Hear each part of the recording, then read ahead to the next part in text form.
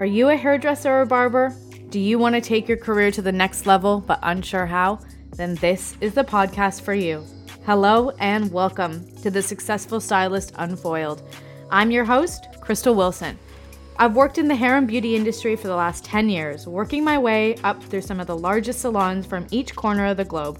Throughout my career, I've always been infatuated with the industry influencers, the people who have been able to make a name for themselves and have a flourishing career as a hairstylist. On this podcast, I'll be sitting down and talking to hair and beauty professionals who have taken their career to the next level. The ones who have gone from working behind the chair to exploring another avenue within the industry. From the platform artists, educators, business owners, TV and celebrity stylists, published, self-employed, brand-sponsored, and more, I'm sitting down and asking them how they've done it. I know these accolades can seem unattainable, so I'm making it my mission to break down the barriers, stereotypes, and simplify the process to make the dreams that you have more attainable. Join me every week on The Successful Stylist Unfoiled. All right, guys, I know I say this every week, but this is a bloody good one. I have been dying to talk to Carol Smith, who is somebody I've had the pleasure, again, of working with. I feel so privileged. All these episodes I get to start saying, somebody I've had the privilege of working with, but it's so true. Carol has been in the industry for 42 years, which blew my mind, and still going, still working, and still loving it.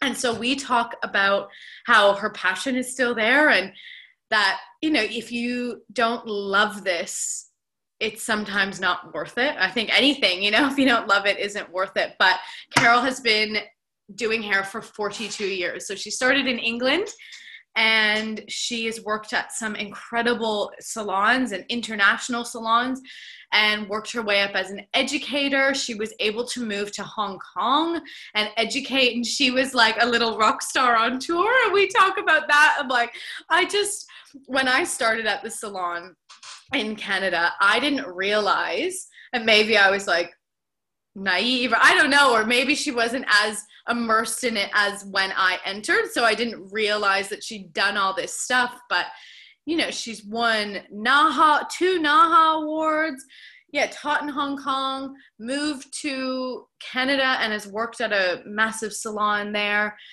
And she actually now works as well for the Canadian Opera. So she does theater, as she says, theater hair, so theater hair. And she's worked there for 25 years doing wigs and everything. She gets into makeup. She's been in magazines. Like, what hasn't she done? And you would never know that she is this massive deal and icon. And she is so modest and humble, and she now goes and speaks on top of everything she does. She still works in the salon, still works at the opera, but she also goes and speaks at high schools for Career Day. And this is something that really hit me in the heart, and it's giving me goosebumps now. I don't know if you can see if you're watching on YouTube, but it is so important that I really can't stress enough, and I keep saying in these interviews, that what I want to do is break down the barrier that being a hairdresser is not enough, or you're just a hairdresser, because it is, and there is so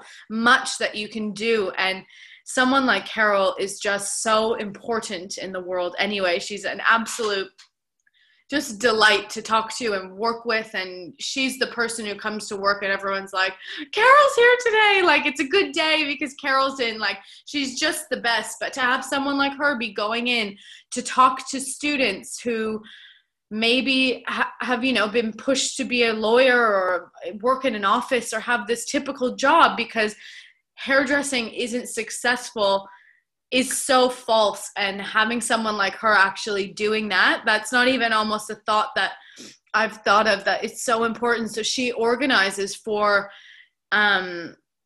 artistic careers. So whether you're a musician or you do lighting on a production or makeup or wig making, she has organized this to have these groups of people come in for Career Day and open these students' eyes to what the potential is, and that there's a whole another world of careers that isn't these 9-to-5s or these, classic suit jobs, that it's not essential. And I'm so thankful for her, and I feel like her message is so aligned with what I'm trying to do, and I couldn't wait to have her on. So this is so good. We have a laugh. Shout out to Shelly. You'll see as you get in, but it was seriously amazing. I was waiting all week because we've had to coordinate from Canada and Australia, and she's a busy lady. So I had to wait a bit to get her on, but it is so worth it. And I'm so grateful to have her in my corner cheering for me. And she's so supportive of everything that I do. And I'm so grateful to know her. So dive into this one, guys. It's really good. Carol Smith. Okay, today's episode, I am so excited. As I say every week, but this week I really am excited. You made it this week. This week is probably the most true one, I felt like I couldn't sleep last night. I was like just excited to, just sit down and talk. So I am talking to my friend Carol Smith today. And what I just love about this is one, it's just an excuse to talk to my friends who I haven't talked to and learn all this stuff about their career. But Carol is so experienced and worked at the salon that I grew up in. So Carol, here we go. Hello. Yeah, I mean, I started hairdressing in England a long time ago, and I feel really, really privileged because it's been 42 years. Like when I was trying to work out how long I've been hairdressing, it's 42 years, and I still love it, and I still feel it's a privilege to earn a living doing what I love. So I love sharing it. I do a lot of careers talks with kids because I think it's really important to share the love that we have for our industry and that we can earn a really great living and do lots of diverse things. So I often talk at high schools and stuff like that and do careers days for different people in different schools. I didn't know that about you. Yeah, I do that a lot because I just think that my career has gone in very, very different ways that I never ever imagined it would. And I think it's important for kids to know that there are different paths you can go with hairdressing. You can work on TV and film. And when I was growing up, I didn't even think about those things. I don't know who I thought did the hair, but I certainly didn't think it could ever be me. You know what I mean? Yeah. And so I think it's really important to share those things and show what an exciting career this is, because I really do love it even after 42 years. I love that so much. And I think it's something, hopefully a lot of people in their jobs have that passion and that love, but I think that it is something very unique to this industry that it consumes you. I can't wait to go, I have been off work for a bit now because of the world situation, and I am dying to go back to work, and all I'm doing, and even when I am working, is I come on my phone, sit at home, I've worked all day, Instagram tutorials, watching all this stuff, and it just doesn't seem to go away, that excitement and that almost obsession. And it's nice to hear you saying that you still have that too, even after 42 years. 42 years. That's incredible. Yeah, it's amazing. And you meet so many amazing people and so many different people and people doing different things, and you learn, wow, I never even knew that side of hairdressing. Do you know what I mean? I work with a lot of people who build wigs for films, who build wigs for people with cancer. Do you know what I mean? Who build TV wigs and stuff like that, and you just never even know about those things, and half the time you see something you never even realize it's a wig. Do you know what I mean? And so to meet people that can do that and sit there for hours quietly, I know we couldn't do that because we quietly. I think maybe we could do it, but we wouldn't do it quietly. Yeah, we were talking to ourselves. But that was the one thing, I learned to wig build, but then I was like, this is not for me. And I think that that's okay, because it takes at least 40 hours to sit and not a handmade wig, and I can't sit still for 40 hours or quietly for 40 hours on my own. Do you know what I mean? And I know you couldn't do that. So it's okay to learn a skill, but then know that that's not the right skill for you, but it's an interesting thing to learn, and then know that other people can do it really well and love doing that side of it. Yeah, so that's exactly avenues. Yeah. Exactly something that I was saying to one of my friends that I sat with, Carolyn, who does a lot of wigs and wefts and shoots. And I was like, I feel like when you get into the industry, it's so exciting. You can't wait to be behind the chair. Then I started going to award shows and, seeing big shows like that. And that's where my eyes fell out of my head. And I'm like, I have to be on stage. This is what I'm going to do. And then I go to a photo shoot and I'm like, oh my God, this is what I'm going to do. And there's so many things. And it's it's okay to not be totally good at all of those and to try and be like, nah, I don't have the vision for this, or there's so many things. You're right. And I think it's a good thing to learn that just because you've learned it doesn't mean you have to continue.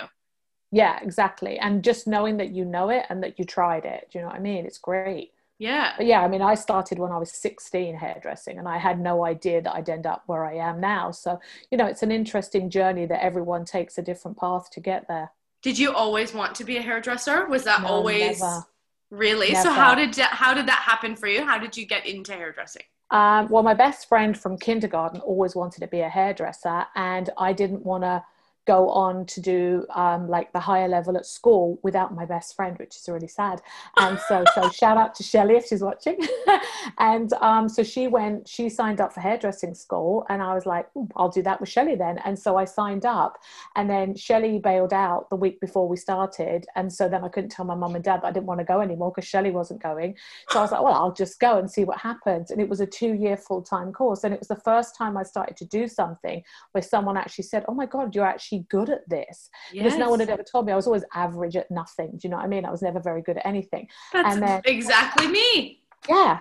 And then I think we all have a lot of that in common, that similar factor. Because until you shine in something that you love, you don't know where it is. Yeah. And so I started doing the hairdressing. It was a 2-year full-time course. And then I took the 3rd year, because it was a full-time college course. And I took the 3rd year as aesthetics. And I'd done electrolysis and massage and stuff like that. And then, and I was good at makeup and like manicures and stuff. And then the aesthetic teacher said, I don't really think you've got the personality for aesthetics because it's a bit calm and it's a bit quiet for you. And so I was like, she's probably right there. So then I was like, okay, well, I'll do hairdressing then. So then I'd finished my 3 years and I knew I wasn't good enough. So then I went to Jingles, which in the 80s in London, Jingles was the bomb. Like it was like, there was Sassoons and Jingles. It was before even Tony and Guy were big then. That was the place to be. It was a big deal that you worked there. It was a really big deal. And they had schools, they had academy in London, San Francisco, and New York. And so all our teams used to travel. And so I'd done an apprenticeship, I'd retrained, and we were called tinters and permers in those days. So we weren't even color techs because perming was really, really big in those days, in the 80s. So instead of like colorists and stylists, that's what you were? So somebody was doing perm stuff? Yeah, and somebody... permer. So anything chemical was what I did, and that's what we did as colorists. We were tinters and permers, and that was our actual title on my business card.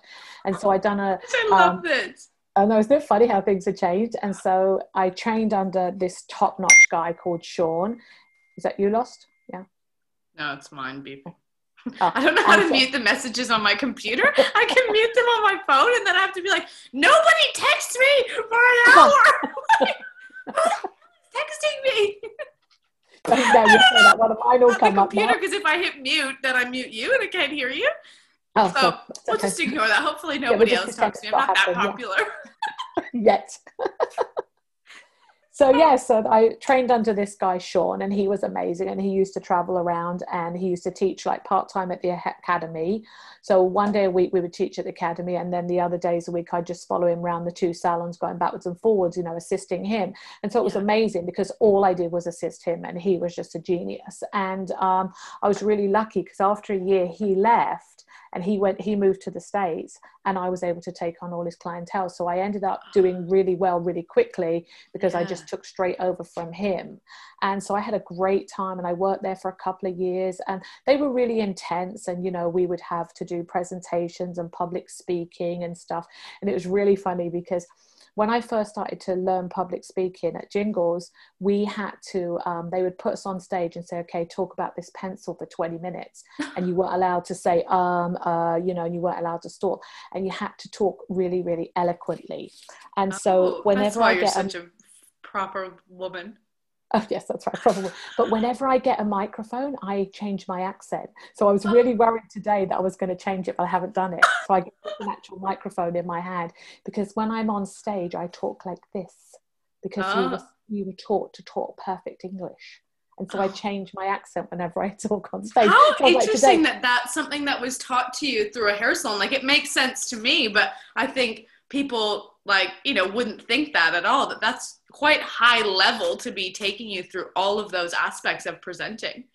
Yeah, because they don't want you to stand there going, oh, well, I mixed up this color and they don't want you to Yeah. do that. So they want you to have eye contact and they want you to speak and there's no ums and buts. And so when you're on stage, you're really a performer. And so that was a really interesting thing that I learned from them. And, apart from all the technical stuff. So we were taught to do that so that when we were traveling, we were doing like really, really top notch presenting as well as, doing the actual hair. So it was a really, really amazing experience to work there. I feel really, really lucky that I got to train there. That's so cool.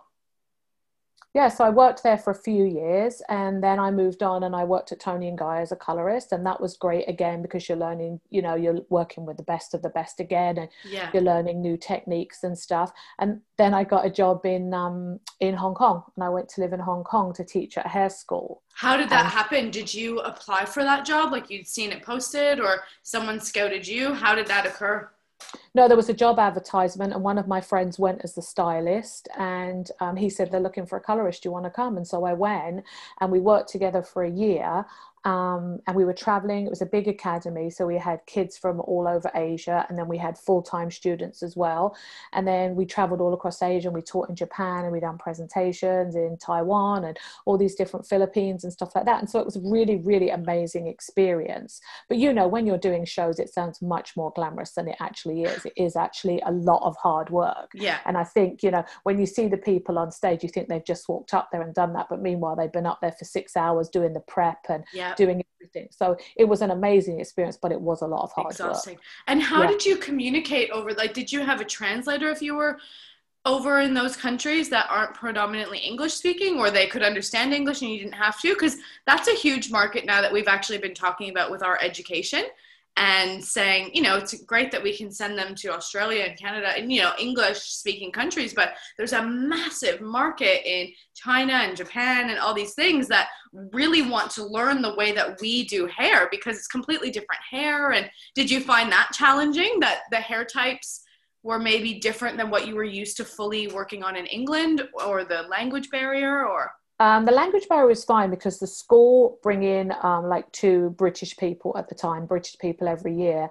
And then the other people that would work with us that were other teachers, they would translate for us. So whenever we were doing a presentation, we'd bounce backwards and forwards, but they would stop doing their haircut or their hair color to translate for me. And then when we went to like Japan and stuff, they would bring in a translator that would stand with us with the mic and hold the mic and go backwards and forwards. So how interesting. That would be kind of hard when you're on a roll or something, or you have this, for us, we maybe ramble a bit. They're like, Carol, short sentences. Yeah, you have to learn to do really short little quick sentences because otherwise they're like glazing over looking at it. They'll just make it up. Yeah, they'll make up the rest. Oh so my yeah, gosh, that was that's so cool. I think the difficulty was the products are so different in those countries. And so, I definitely dissolved a few people's hair with the bleach because, you're thinking, oh, it's not going to go that quick. So you leave it on and then you turn around and it's like, it's gone. And then you're like, oh, we'll change that because they're allowed to have more intense products than we're allowed to have. And also they know their products, whereas I didn't know them. And you're thinking it's the same kind of, we leave it on for this long, whereas theirs are much stronger and different. And they have a lot more different tones as well. So that takes you a while to get used to. Interesting. Yeah, so it was a fabulous experience, and a year was long enough for me. But the guy I went with, I think he stayed there. He never came back. Oh, really? Yeah, but I came back. I wanted to be home, and again, like being away from home, it's really hard. And that was the first time I'd ever left for a long period of time. So I went back, and then I ended up going back to Jingles again. So I was really lucky that they were just like, "Yeah, come on back," and so then I started teaching most of the time at the academy, and that was, again, different experience. And I think one of the big things that you always have to remember is never to believe your own hype and never to believe your own ego, because when we were in Asia, we were like little stars because, everyone was so happy to see us. And it's really, you have to really remember there's always someone better than you around the corner. And when I came back to London, I presented for Jingles at the World Hairdressing Congress, which is like the biggest thing. And I froze on stage. And really? Yeah.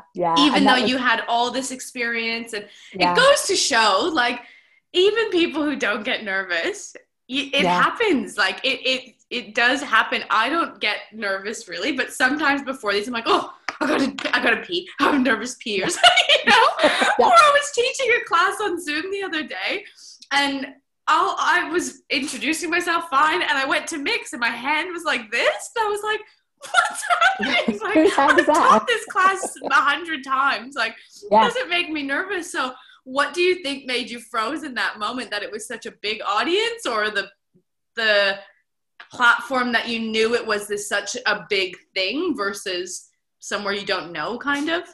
Well, I think what happened was I spent a lot of money on my outfit. And you know, when you think, yeah, I look good in this. And then I was on, you know, the great big screens that you have like at rock concerts. And I looked at myself on the screen to see what I looked like I was in my bedroom looking in a mirror. And then I realized that everyone else could see me looking at myself. And so I looked like a complete idiot. Do you know what I mean? And then I decided that I looked quite chubby. And so I decided to breathe in. And then that just made it worse, because then I could see myself breathing in on the stage. So by the time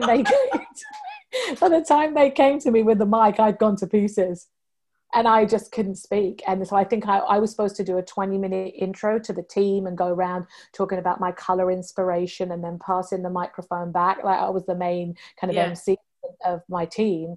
And I was just like, I just couldn't speak. And my boss was just like stunned, and he just took the mic and finished it, and I never spoke. And did you get in trouble? No, I think everyone just felt so bad for me, because it was just such a big thing. Like every hairdressing team from all over the world were there, and they were all lined up. And, you know, you'd do like 40-minute presentation, and then the next team would come on, and just everyone saw me. And I don't think anyone would even remember it, but I remember it. Do you know what I mean? And that was one of the biggest presentations. It was at the Royal Albert Hall, which is like the massive hall where they do like big concerts and stuff. And I was just like little deer in headlights. And, you know, and it was funny because my boss had told me the day before, you know, write some pointers, write some, you know, little cue cards. And I was like, as if I just came back from Hong Kong. Yeah. Yes, exactly. I typed the cue cards. I just did a world tour, please. Yeah, please. Rock on. Yes. I was just like, I was dying. I just scuttled off home, and I was just like so upset. Yeah. And it would just ruin your whole vibe after that. Anytime anything goes wrong like that, you can't shake it.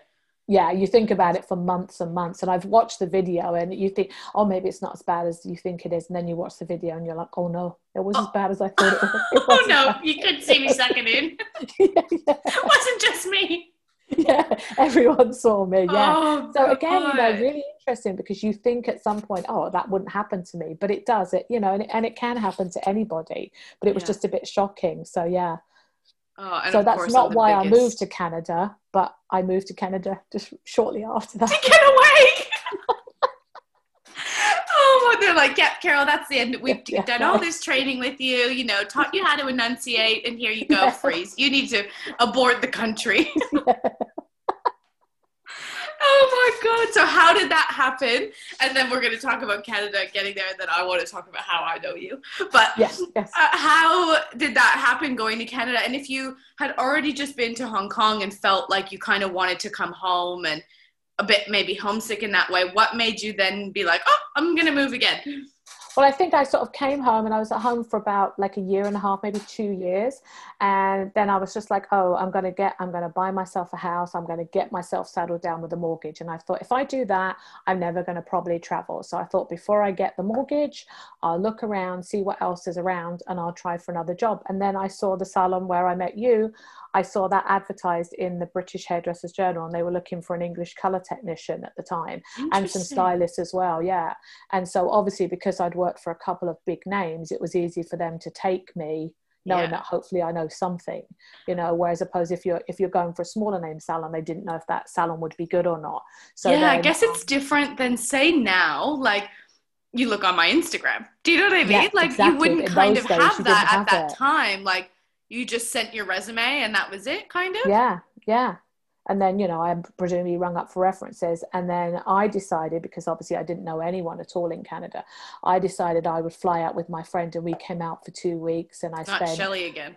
Not Shelley. Still friends with Shelley, though, so that's good, since 5. Don't book a flight with her. She won't go. Yeah. She cancels the week before. Oh, Oh, that's funny. No, poor Shelley. So, so what happened was I came out here and I spent a week in the salon, and it was really funny because, the salon's in the suburbs of Toronto, but when it was advertised as Toronto. So I came to Mississauga. Classic.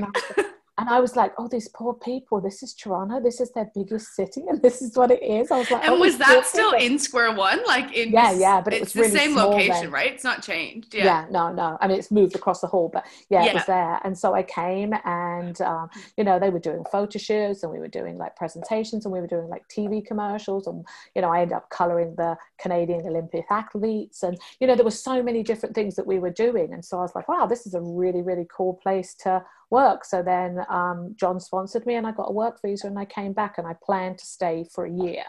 And then I was going to go back. And I met my husband. Oh, wow. Who is actually British anyway. So I forgot that. Yeah. Isn't that funny how that happens? Well, my client fixed us up, so that was nice. Yeah. So so then we decided to stay for 2 more years, and then John re-sponsored me, which was fantastic. And then we started to do so much more stuff. Like the salon was getting really, really busy, and we were earning great money, and we had like beautiful clientele, and we were traveling all over and doing shows and presentations, and it was just great. It was a really great time to be there. And then my husband got transferred to Vancouver. So then we were going to move to Vancouver, and then the Canadian Opera Company were looking. They took 5 people every year to do a training program where they would train you to do wig building and wig styling and a makeup for the theatre. And I was like, why don't I try that? So we said if I got into the course, we wouldn't go to Vancouver. And if I didn't get in the course, we'd go to Vancouver. So anyway, I got in. Of course you got in. He should have known better than to agree to that deal. What the hell did he think? He was with someone who wasn't very good? The answer against me. You, Carol. It does. Nothing's changed. Now she won't get in. We're going to Vancouver. Yeah, well, off we go. He had his bags packed. He was already on the plane. You were Shelley. Oh, that's too funny. So that came up. You got recommended to take that course, or you had seen it advertised, or how did that happen through the salon? No, it was really weird. One of the girls in the salon, she applied for it, and she asked me to write her a reference for it. And I'd never heard of it before. So I wrote her a reference a year before, and she didn't get in. And so then the following year, I was like, maybe I'll try that. But it was only part-time. So again, John was amazing because we had such great, clientele that were really flexible, and the hours that were open were long. I used to go to school every morning and then come in the afternoons and work till night, till the, close. Yeah. And so it was a really great time. So I'd do like school for a year from 9 till like 1, and then I'd work from like 2 till 9 every night. Oh my God. And so I was still keeping my clientele up. And at that point, I'd finished training one of the assistants. And so she was able to take, which is Kelly, she was able to take a lot of my clients, and it worked out great for everybody. Yeah. So it was a really, really great experience. I love this conversation because when I met you, I was like 17, out of high school, didn't know that like there was more to hairdressing, right? So I just thought the salon, and there was these big rocks, the rock stars of the salon. There's always a few people, and I just thought it was, and it's this massive salon. Like, it's not like it's a normal place to work. Yeah. And I just like never knew all this about you, that you like were this, international educator, world rock star tour person, like it's so funny when you go in and it would be like to you would know that you have all this knowledge and all this stuff that you've achieved. And I didn't even know half it. Like I knew you were good, obviously. But like, you don't realize sometimes all the things that people have done. And you have so much knowledge. The one main thing I remember of you when I used to assist is how you mix your lightener so thick, like cement. But now I mix like so thick, and every time someone's like, Jesus, like, how are you going to foil with that? And I'm like, I had this lady, Carol, that I used to work with. I think of it all the time because I'm like, I'm the only one here who mixes like in my salons that thick. And I think it really helps with my freehand painting because it's a completely different world, and you have to mix thick. So because I was used to doing that anyway, like you basically had no developer in your powder. No wonder you got the lift. It's just straight powder on there. Straight ammonia, isn't it? Maybe that's why you fried the hair off in Hong Kong. Forgot the developer. Exactly. But yeah, it works. That's too funny. The thickness does work. But yeah, it's funny how sort of like, that's the thing, because by the time you'd come to the salon, I was a has-been. Remember, that was Kelly's favorite line for me, that I was the has-been in the salon. But I just wouldn't have ever, known, I guess at that time. You're right. You've done so much, and you're maybe trying to wean out of it a bit, and other people are coming up, and that's who you see as the people going to the shows or doing the photo shoots. Meanwhile, you had all this lifetime of doing it that I didn't even know about. Yeah, it's funny because, you know, we, like when I first started in the salon, you know, the colorist, like we didn't really have that much involvement in doing photo shoots because it was like you'd already done your color, and so you didn't. So that's why I started to do makeup, because then I was like, at least I have a reason to be on the set, and I have a reason to be there, and then you can have more of a creative input with it. And so then I started to do a lot of photo shoots and a lot of magazine work and stuff, but it was like I was doing the makeup and the color. And then again, you start to really collaborate. And I think that's one of the loveliest things about being, especially in such a big salon, because we had tons and tons of house models. And I think people don't appreciate getting house models because they think, oh, I'm doing stuff for free. But really, if you have a slew of fabulous house models that will let you try anything, they're a great advertisement for you walking around because they're gorgeous girls. They're letting you try any new techniques on them. And then at the same point, if you want to do any education, you want to do a photo shoot, you want to do a fashion show, anything you want, you've always got those girls to call on. And I think then you start to collaborate with other creative people, and you'd stay after work and someone would do a cut and think, oh, let's try this color. And, you know, what about doing a shoot on that person? Then you find a photographer that's just as creative, and you start doing things. And we've done some amazing shoots, and we got loads and loads of magazine spreads and stuff. And then it just really makes you feel, which would probably be the Instagram of you guys times now, because really we couldn't showcase our work anywhere. So we'd have to enough. It was only if it was in that InStyle magazine or whatever, when it got delivered to the salon in the mailbox down in the basement. Yeah, exactly. And I remember that's when you'd find out. Yeah, and the British Hairdressers Journal, which, you know, obviously being slightly biased because being British, but was the be on end on. If you could get a spread in the British Hairdressers Journal, you know, I was like, oh my God, I've made it. You know, and when I got these spreads and put them in my portfolio, I was just like, oh my God, this is the bomb. Do you know what I mean? So that did happen. You did get into that magazine. Yeah, a few times. So I was really, really lucky. Yeah. And I remember one time I got a cover, and the fabulous, you know, Shane Henning from Australia, he wrote and sent me a congratulations card because I'd known him from Tony and Guy. And so I remember getting the front cover of the Hairdressers Journal, and he wrote and sent me a congratulations card. I think that's when you really realize that you've met some really amazing people in your life that aren't ever threatened. And that's the one thing I think, sort of being older now, you realize you don't have to be threatened by newer, younger people coming up. You can encourage them and embrace them and really, you know, be happy for their success, because you don't need to be like, oh my God, who they think they are. Do you know what I mean? You really need to. They don't know that I went on a rock tour in Hong Kong. Yeah, and you don't need to tell people either, because it's that's the thing. I never knew any of that. You're so modest. Like, I didn't know all these big accolades that you'd had, and you're always I think it's not important to tell people, because there's always someone better that's got more than you, and it's got, you know, like 4 Nahas and, you know, 4 this and do more magazine spreads and stuff. But I think it's really important, and I think that is a one good thing about our industry. You do meet some amazing people along the way, and, you know, people do celebrate your successes. Yeah. And that everybody has a different thing that they're incredible at. Like last night I was looking at this girl on Instagram, and she does all these wild sectionings and color, and I'm like, oh, like you can tell she's artistic, and that's why she does that, whereas that's not 100% what I would do. And there's so many avenues that you can be good at. There's so much to go around that you don't have to be exactly what we said in the beginning, good at all of them. You trial and error a little bit to find what exactly your right fit is. Yeah, and you find your niche and you find what you're good at. Like, I mean, now, you know, I love doing my clients. I love going in. I mean, some of my clients have been with me 25 years, and, you know, I work 1 day a week, and I feel really privileged that I can do that. And then the rest of the time I'm mainly in the theatre. Do you know what I mean? And obviously not now, so we won't be going back for a while. So that I do really, really miss. Yeah. But now a lot of the people in the theatre, we're doing classes for each other now. Ah, So, that's like smart. some of them, I'm doing like a BIPOC class at the weekend that someone's teaching me because I can't do braids and stuff like that.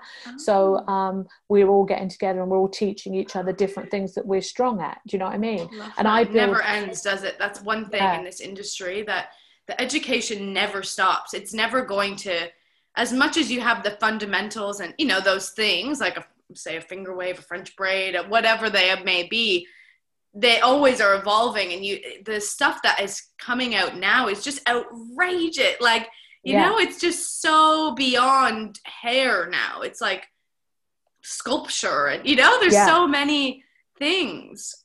Yeah, and I think it's good to be open to things, but there are these things that go under wigs in the theatre, like a Marie Antoinette thing. It's not all hair; it's a wire cage that's Yeah, built, and it's really intricate. And so I really do a lot of those. So I'm going to teach some classes of those because that's something that I really, really enjoy, and I feel that I can share that to someone who doesn't know how to do that.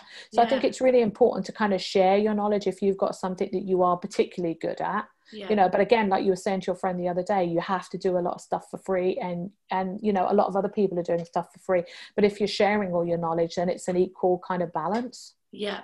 And also, that's something that I've just recently kind of come to terms with, of being like, why would I put my education out for free? Like, I need to get paid. Like, what do you Yeah, mean? But the point is, even if you're putting out a segment that you teach in a paid class, as it's getting that interaction with the person and getting them to engage with you and see your personality and see your teaching style, that then they want to invest. Like, I've yeah, watched 25 tutorials of the same person on Instagram or YouTube, and if they were having a class here, I'd pay for it. And it's yeah, like, why? exactly. When I've watched it on my phone, what more am I going to get? But it's switching the mindset that you've got to put the stuff out for free for them Hmm. to believe that you're good enough for them to pay you, kind of. And it's true. Yeah, Sometimes we and they've get got to get to our know pride, you. or it's happened to me. Your pride gets in the way a bit, and you're like, I'm not going to do it. Why? What the hell am I? But we all go through those stages, where you think, oh, I'm better than that, I'm better than free. But then after a while, you think, do you know what I mean? If someone's sharing their knowledge, why wouldn't I Yeah. share mine? And then you're promoting yourself, and then, yeah, other people will come to you for different things. Yeah. Yeah, it's Speaking of the wigs, interesting. I was half expecting you to come on today with a full theatrical wig and makeup scenario. I I did was think like, about can I answer and be like, what is Carol going to have up her sleeve that. today? Like, Well, I thought I'd be Carol behaved. is the queen of Halloween. And obviously, it makes Oh my sense. You God. work at the opera and the theater and all of this, but not the best day of the year, but pretty much one of the best days of the year at the salon, besides maybe Christmas and New Year when we'd get champagne and Baileys. That was my favorite. Being 17, those were my You're like, favorite. woohoo!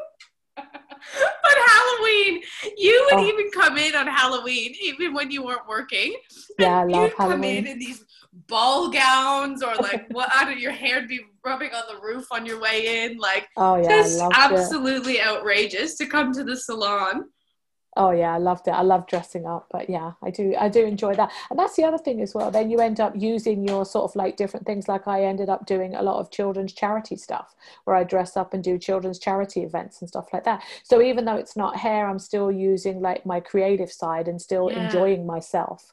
But I mean, that yeah, was the one thing that working in the theater was a really good balance for me because after I'd done all these shows and all these different things and I wanted kids and I had kids a lot later in my life. And so I didn't want to work. I wanted to be a stay-at-home mum. And yeah, so by working in the theatre, that kind of enabled me to do that because I'd be at home with the kids all day and then my husband would come home from work and then I'd go to the theatre. So I mm, still got to have a really, really good like working mum balance that yeah. worked for me. And again, not for everybody, but it was a really good balance for me. There is a lot of flexibility in this career for that. Like, working part-time or working evenings or working weekends. It's one of those things that is a bit annoying about hairdressing. You work the evenings and the weekends, but if you need that flexibility, or here we do a lot of 4-day weeks, like a lot of people do Wednesday to Saturday or have 3 days off in the week. And it's just, they're actually, as much as in the beginning, Or if you don't want there to be work-life balance, there can absolutely not be. Like we used to do 9 to 9. That dreaded meeting day was 9 to 9. I bloody hated that day. But I did the same as what you said, where you'd go to school in the morning. I used to go to school 9 to 5. I'd take the bus for an hour to get to school for 9. And then I'd get the bus from school and I'd go assist at the salon from 5:30 to 9:30. Like those are huge days. But on the flip side, when you get to where you want to be, there is a lot of flexibility to work around a schedule. And I know people who do even another career. So it's kind of like you say, being at the opera or, and what are you doing at the opera? Like, or at the theater? Yes. Well, so I do mainly wigs and makeup. There are some real hair, but most of the time it is wigs. And so we have like an amazing hairstyling team that style the wigs in the day. And then I will come in at night and my boss will have worked with a designer and they'll draw out a chart of the makeup and then the wig. And then most of the time, like if you see a show and she goes to a ball, so she might start off as a day wig. So she's got like nice long beachy waves or whatever. And how come it's a wig? Just because it's easier to just put it on than having to style her? Yeah, because they don't want to be in that much beforehand of the show starting, because, you know, if you're going to have to put her in rollers and set her and do all of that, then they've got to come in a lot more, you know, time-wise. And also during the show, like if, say, for instance, the performer was going to a ball, then we wouldn't have time to put her hair up and put all the pins in. So we'll have another wig exactly the same as her hair, already styled with the tiara pinned in and all the curls up and everything's up. And we will literally take that wig off and put the next one on. She changes her dress and back out she goes to sing. So sometimes nobody thinks of that. Well, I don't think. Maybe people do. They're like, Crystal, what the hell did you think they were doing?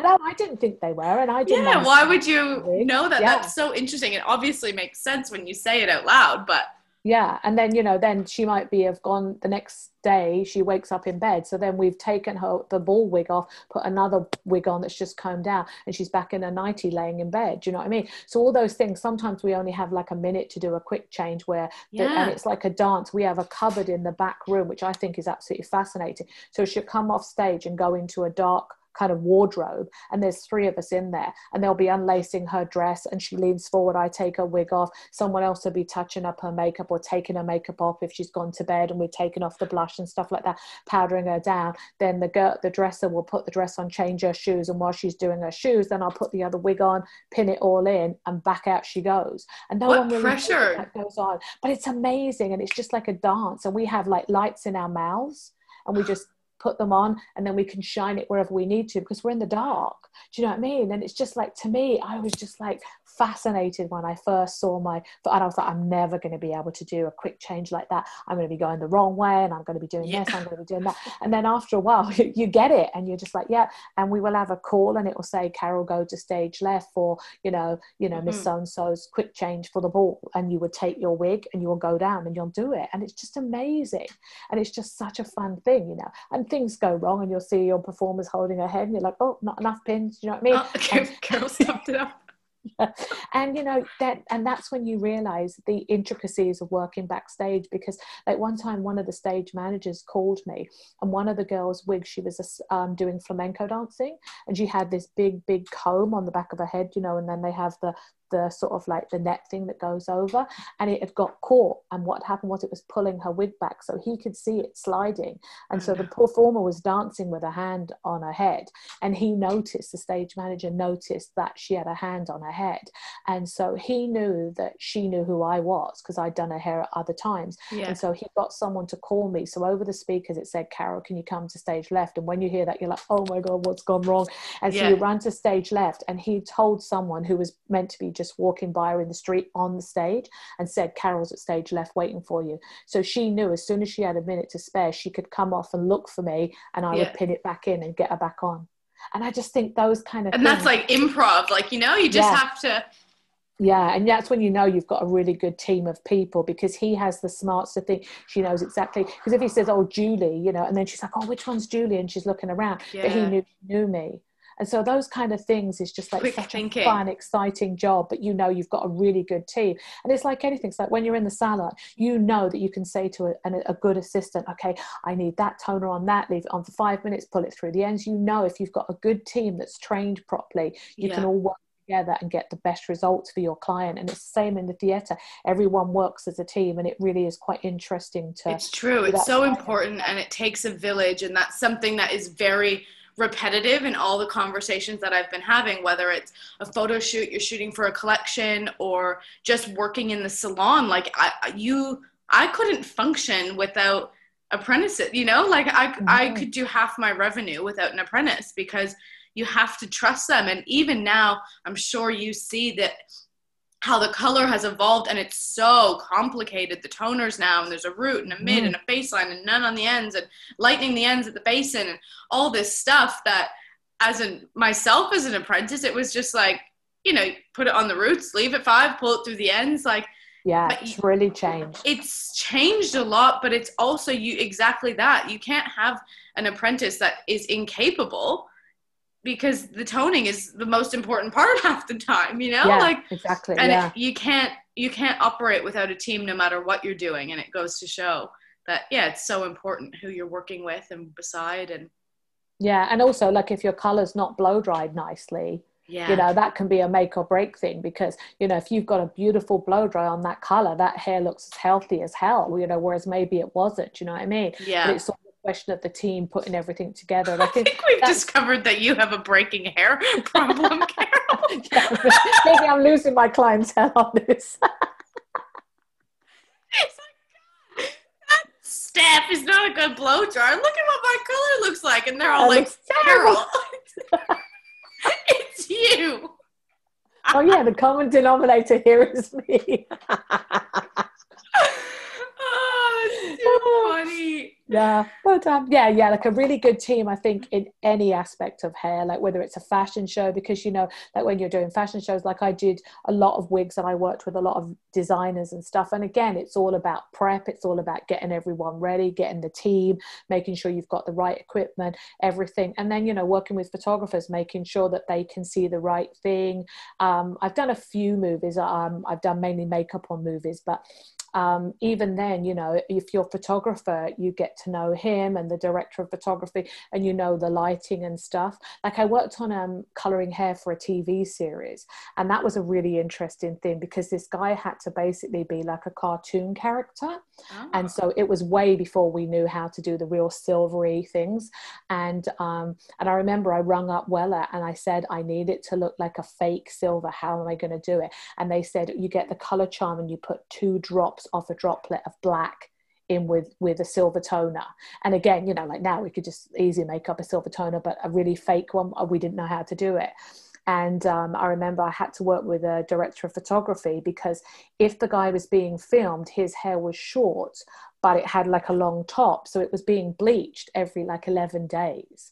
And so it was tough. You know, you were doing it with a Q-tip.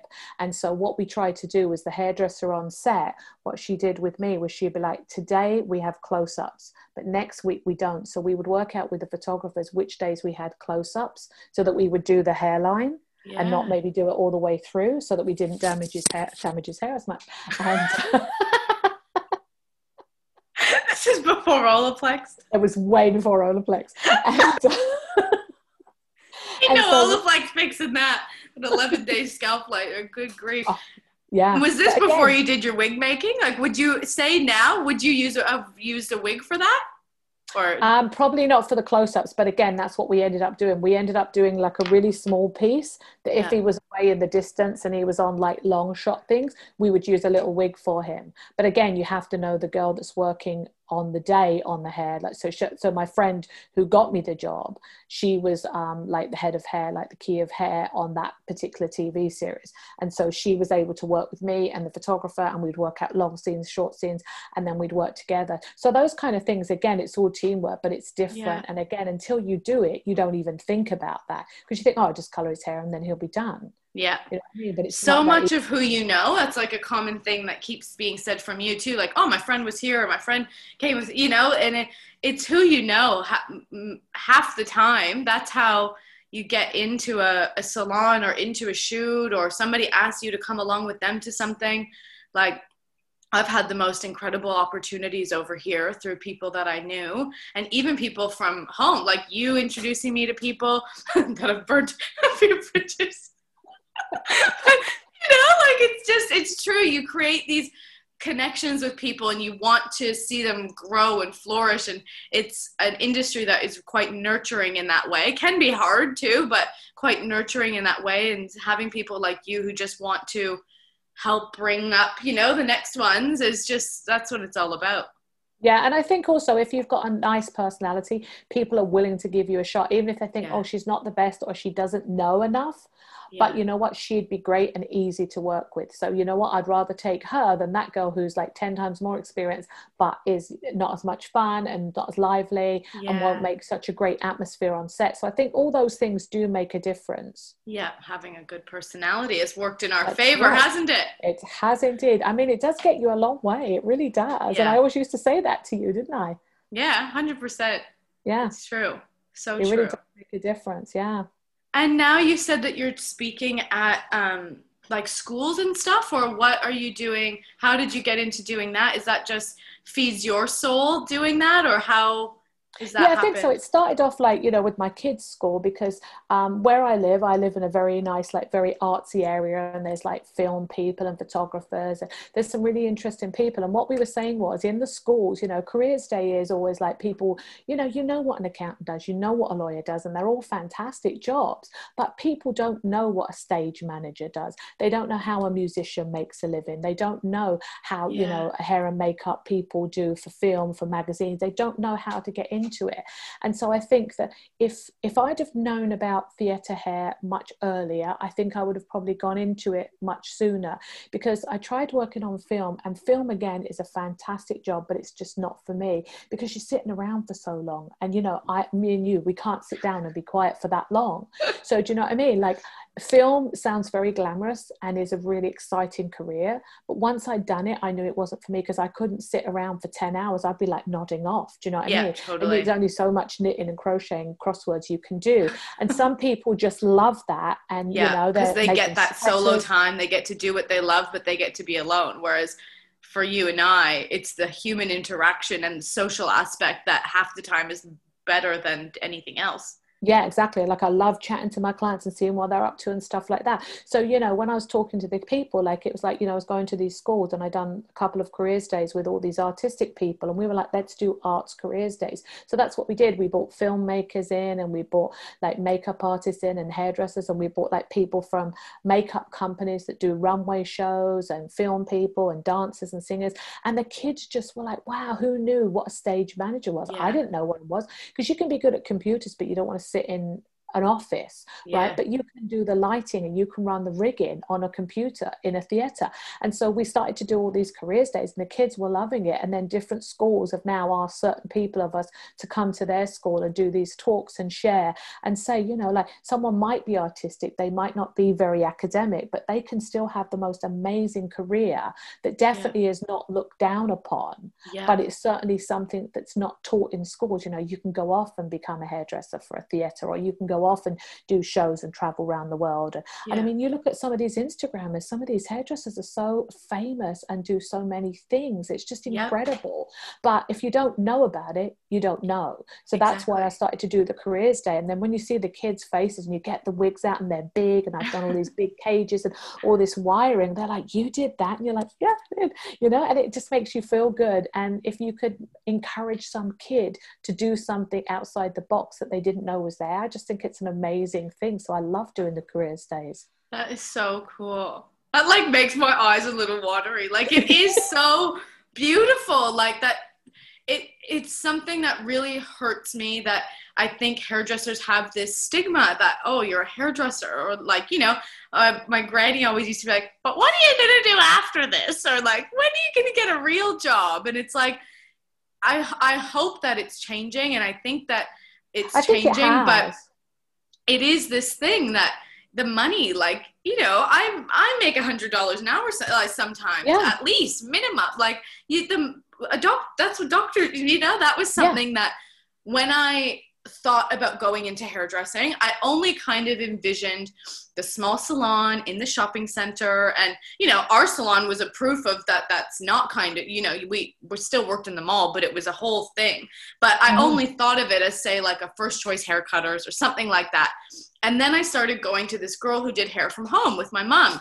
And when I did the math of what my mom and I were paying her and how long we were there, I was like, she's making $100 an hour right now. And she's at home with her kids on the couch, doing her hair, doing what she loves in her own home. She's got dinner cooking upstairs and she's making $100 an hour. She picks her hours, she picks her days off. And that's the moment that I was like, I always wanted to be a hairdresser, but I didn't think it was profitable or I'd have this kind of stigma on it. And as soon as I saw her, I was like, this, I could do this, you know? Mm-hmm. And then obviously got the job at this massive salon, and that was incredible. And that opened my eyes to the whole world of it. But I think what you're doing is so, so important and really necessary and just really. Yeah. And I think showing people that you are proud and you're happy and you're not uncomfortable with saying, you know, because it used to be like years and years ago, even before I started doing hairdressing, it was always like, oh, you're just a hairdresser. Whereas then when I got into it, I was working, you know, at the top company in London. I was like, yeah, I'm a hairdresser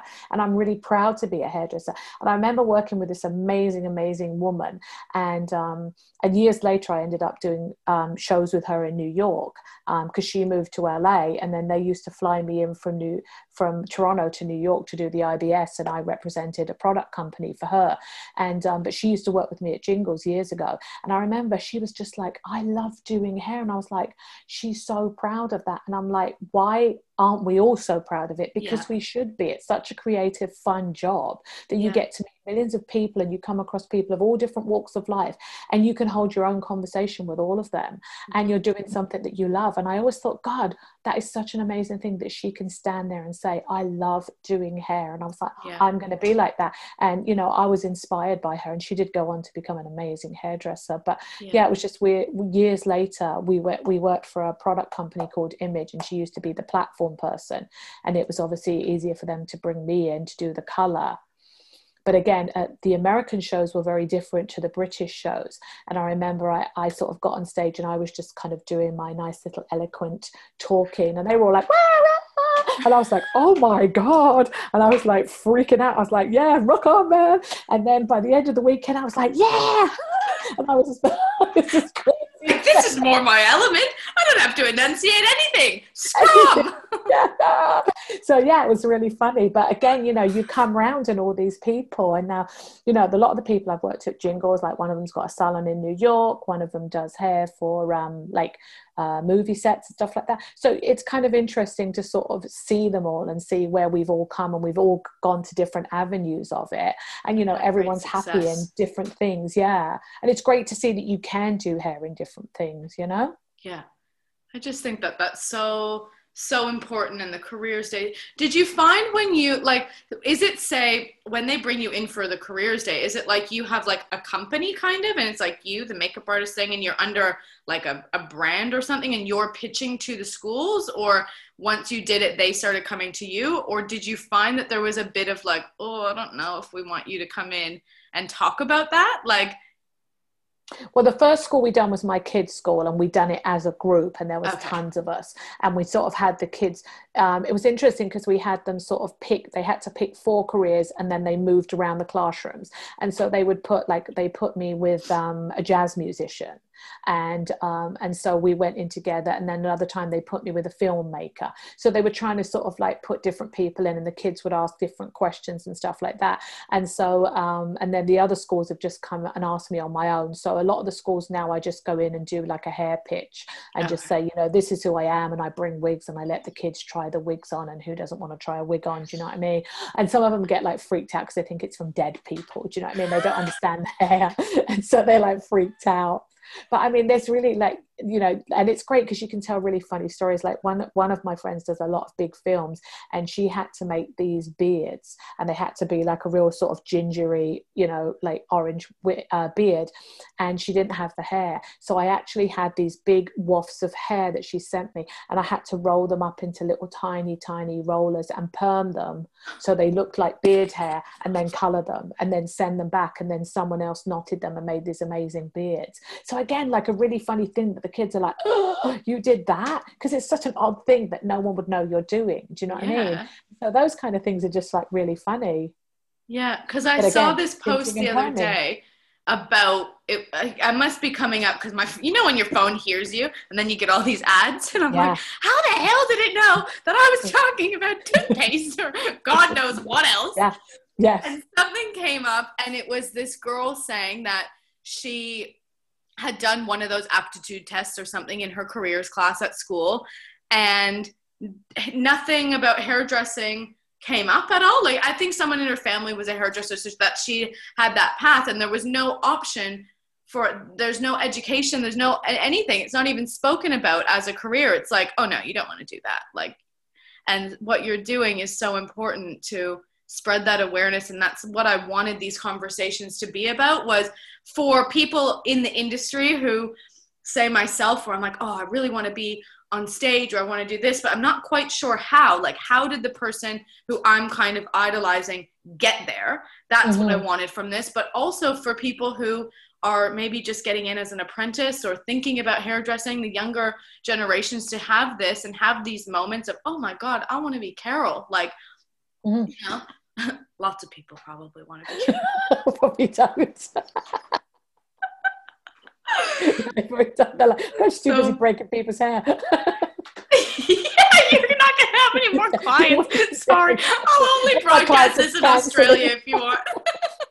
And even that, like, look at me, I'm in Australia now, you're in Canada, from England. Like, you can move and travel the world and have this flourishing career anywhere you want. And I think that's been the very challenging thing for me through the time of this 2020, is something I've always prided about my career, taken pride in, prided in my career, whatever. I haven't been talking to people very much, okay?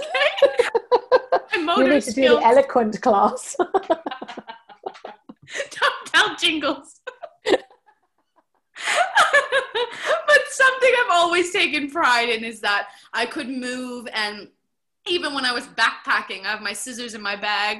Yeah. And one time that actually got me in trouble. My dang scissors got taken from me because I was backpacking and I had to get on the plane, and they're like, you can't have them in your bag. And I was like, it's my livelihood. Scissors. Anyway, oh my God. I never got them back. They're still gone. Oh, wow. But it's something that you're able to travel and always be able to make money for yourself. And in this situation, it's been very confronting. In that's something I've always been able to do, and it's taken away from me. I can't go to work. I can't work from home. I'm not allowed to have anybody in my house. Like, things like that have been quite challenging. And that's where the next hurdle of getting into online education and starting to do that and making a platform, or I've made this podcast. I'm like, what can I do from my house that I can still be doing what I love, talking to the people that I am inspired by or interested in. And that's how it all happened. But it is the most amazing career for that aspect, that you can. Yeah. And you meet amazing travel people along the way. Like, you meet amazing people. And there's a lot of people who will lift you up. I mean, there's a lot of people who won't, but yeah, there's also a lot of people who will lift you up, and you have to be grateful. And sometimes I think that we're not always in a positive, like, you know, like when we were saying, oh yeah, we have to go to the staff meetings. But when you look at how much education we got and how much stuff we learned from those things, and there's so many salons that aren't offering that and aren't giving you those opportunities. And it's like, I think sometimes at the time you're not grateful enough for them. Totally, because I didn't know any different. Like, I started there and that's what it was. We had education all the time. And I was so fortunate. I got asked to do everything, like anything that there was an opportunity. Somehow it was my name that got put forward. Because you grabbed it. And that was the same with me. If someone said, does anyone want to come? I'd be like, yeah, I'm coming. Yeah. And I think that that's how you get on, because you assist people. You're always there. So you're always watching, you're always learning, and you're always finding out. And that's how these people break into these other aspects. Totally. That's exactly what happened for me. And yeah, you're so right. How long do you think you're going to keep going, Carol? Always? Like forever? Like, what's the next plan for you? I mean, I'd like to do the opera forever, like as long as they'll have me. But again, I think that's kind of things are changing, because, you know, we're very specific. And as I say, we're in a very, very small room with people, and there's 3 or 4 of us. So I think those quick changes, those kind of things will have to be revised, and, you know, things will be changing. But hopefully if things and when things get back to normal, I mean, I can't imagine not working. I love doing hair. And, you know, like Monday I was in the salon and, you know, I had like 4 really great clients and they all loved their hair and I changed all their hair. And I came away and you just feel so good about yourself. And you're like, oh my God, I made people happy and I had a chat and I really enjoyed myself. And I'm like, wow. But then there's days when they go, oh, I don't know. And then you're like, oh. And people don't realize how much that does affect you. Like you go away thinking, oh my God, should I have done that? Should I have put an extra couple? Should I have not put that toner on? Do you know what I mean? And I don't think people realize how much it affects you. But I think as you get older also as well, you're not so defensive. If someone comes back for the dreaded redo, you're like, yeah, okay, what's the problem? Because there's no point saying, well, you said this and you asked me for this and that's what I gave you. Because that gets you nowhere. That gets a client mad at you and you've lost that client forever. Yeah, she might have asked you for the wrong thing, but you know what I mean? I think with experience, you realize, you know what? We didn't get it right. Let's try again. What are we going for? And to readjust yourself. But it does really, really affect you, which I 100%. Think a lot of jobs where people don't care enough, it doesn't affect them. And even in this job, there's people who don't care enough. And that I could do the same scalp lightener as them, and mine had this little teensy bend. This happened to me recently as well. It's still in my head. I'm still not sleeping. My friend Jess at the salon will be like, would you shut the hell up about the pink scalp lightener? It's been 6 months, Crystal. Shut up. Move on. But it does, you do have to let it go. And that's the really hard thing with color is that a lot of times it's not your fault. And sometimes it just won't do it in one session. And that's what you teach and, you know, all those things. But it is something that genuinely, because you have people's self-esteem in your hands and you're there to make them feel good. That's what we love about the job and what we want. What most of us like doing is that we're making people feel good. And when you don't do that, it really crushes you. And you take it I don't take it personal so much as I effed it up or, you know, I'm always happy to fix, but you take it personal that one, they maybe had to stay 2 hours more or something, or it took an extra half an hour to retone. And you do feel really guilty about it, but that's part of it too. And that's how you learn. That's it. And if you can please like 95% of them, then you've done a good job. And it shows that you care if you are upset where you think, oh, I should have put a couple more lighter ones around the face, or, you know, there's things like that. That kind of shows that you do care. So until I stop caring, I'll keep going. But yeah, like 42 years. It's kind of something, but it's interesting because Shelley and Jill, who are both my friends from kindergarten, are both still hairdressers too. So Shelley did end up doing hairdressing. She did end up doing hairdressing. She did an apprenticeship, but she didn't do the hairdressing school. But Jill and I, and we're still good on you, Shelley. Yeah, good girl, Shell. Yeah, and for you, Shelley. She's gonna be watching this. She's gonna be like, what the hell are you two on about? Shelley. Oh, that's too much. Like really funny. Like 3 of us that all went to kindergarten together, all still hairdressers. So it shows, you know, we and how beautiful that you still have your friends from kindergarten. I'm the exact same. I've had my 2 best friends since kindergarten, pretty much. And yeah, it's that connection and everything that's so important, and that's what we love about the industry, I think, too. Yeah, and I think like my best friend, like a guy called Mike, again, I met him at Tony and Guy, and he's still one of my best friends now. And Tony and Guy must have been like 30 years ago, probably that's 35 crazy. Years ago. Yeah, and look at us, like I've moved, and you know, you are like my biggest cheerleader on Instagram, you know, like liking my everything I'm doing and always supporting me, and it means so much to people. Like, you know, I came in at 17 and you were teaching us, and to have you being proud of what I'm doing it makes you feel so good. And you are just such a delight to work with. And I couldn't wait to talk to you. Like everybody loves Carol. Like you just, you know, everybody loves Saturday because Carol's working, or Monday, whatever day you're working now. But you know, you're that light, and you really bring that good energy. So, oh, thank you. Love it. But if I worked 5 days, maybe you wouldn't have liked me so much. Fair enough. We'll keep it to one conversation a year now, okay? Perfect. Anything that you want while we close off and finish off? I think you covered everything that I had down written for you pretty much. And in my lack of prep, you know, I was like, some people really like you to send the questions ahead of time because they like to prepare their answers or something. And I'm like, oh shit, I don't have any questions. I'll write something up. Hang on. But I like to have it just be natural, and the people I'm talking to have so much to share that I just want you to have the opportunity to say everything that you want to. Yeah, no, it was lovely talking to you, and I'm glad to see you are doing so well. And hopefully you'll be back at work soon. So how many more weeks have you got? 6. October 26th. So what's today? September. I don't even know. Who knows? Yeah. And that's the thing that's a little bit challenging with even the podcast is you record them and say I film like 5 in a week kind of because I've got the time. It's a bit anticlimactic because it doesn't come out for like 4 more weeks. I'm like, I need to stop talking about certain things because I'm going to be putting this out at Christmas. It's going to be a bloody Christmas special. And I'm still talking about, like it's funny that way. I could have been the Halloween special. We can do another. Yeah, I can do the Halloween one. All right, Carol. Well I'm going to hit the record button to go off, but thank you so much to making the it's time for me. I know the time difference can be a bit challenging. I don't know if you're falling asleep yet or. No, I can stay up past 9:30. You're all right. All right. Well, that was incredible and so much knowledge. So thank you so much, Carol. You're welcome, Hannah. I'll speak to you soon. Thanks for listening to this week's episode of The Successful Stylist Unfoiled. Don't forget to follow, like, and subscribe on Spotify, iTunes, and YouTube to get all the notifications of our weekly episodes.